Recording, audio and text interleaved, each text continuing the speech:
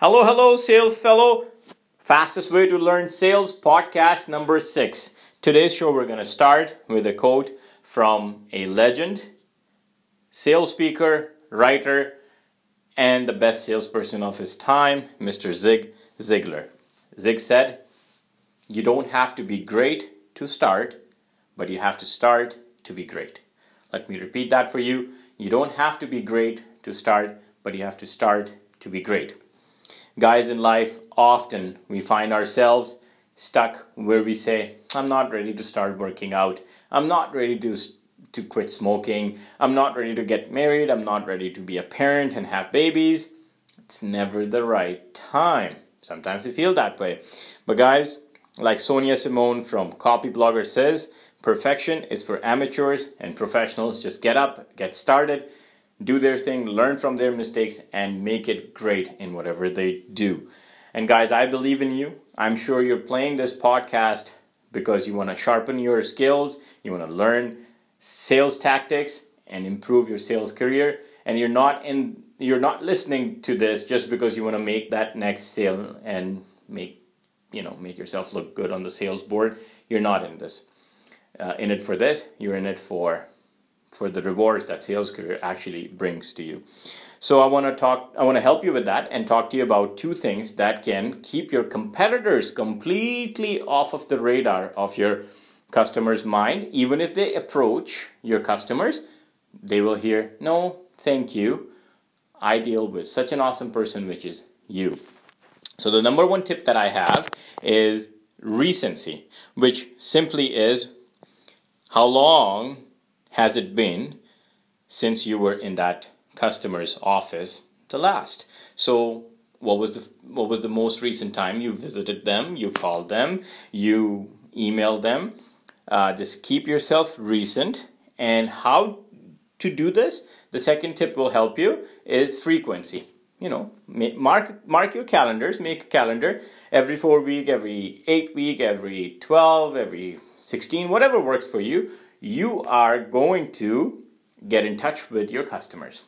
You're going to email them, call them, text them, or my favorite, visit them and say, "Hey, I was just in the area, thought I should stop by, see how are things going, and if I can help you with anything." Guess what, guys? Do these 2 things, and you will stay recent in their mind and fresh in their mind, and your competitors, doesn't matter if they approach them, will never earn their business.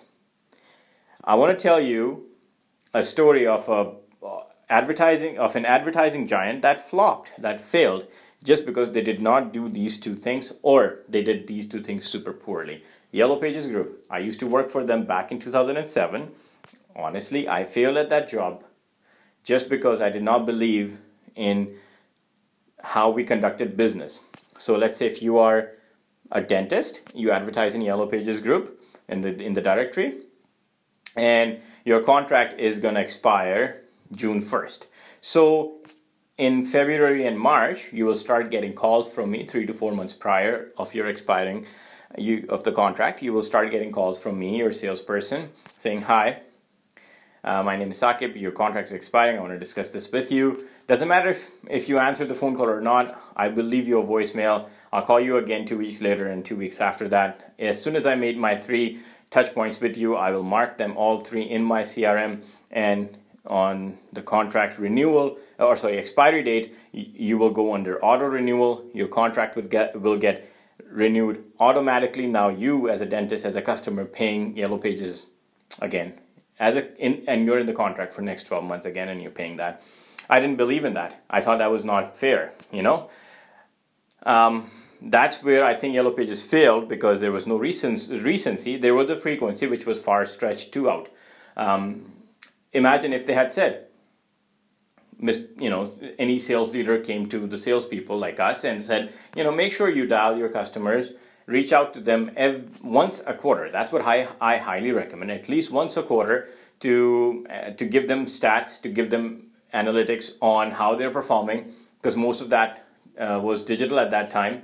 So, how many clicks we've created for your site, how many calls we have generated for you, how many emails have been generated from our search engine. If we had done that, I believe Yellow Pages would have loyal customers, loyal employees, and a very big brand like that would have actually stayed in the market and stayed to be the leader. But that did not happen, guys, and I don't want that to happen to your book of business. So please make sure that you stay recent and make that frequency calendar for your customers. That will never let your competitors win their business and keep you fresh on the mind, help you sell more to the same customer. Guys, if you like this, first of all, thanks for listening. And if you like this, please do subscribe. And I will see you on our next show. Cheers.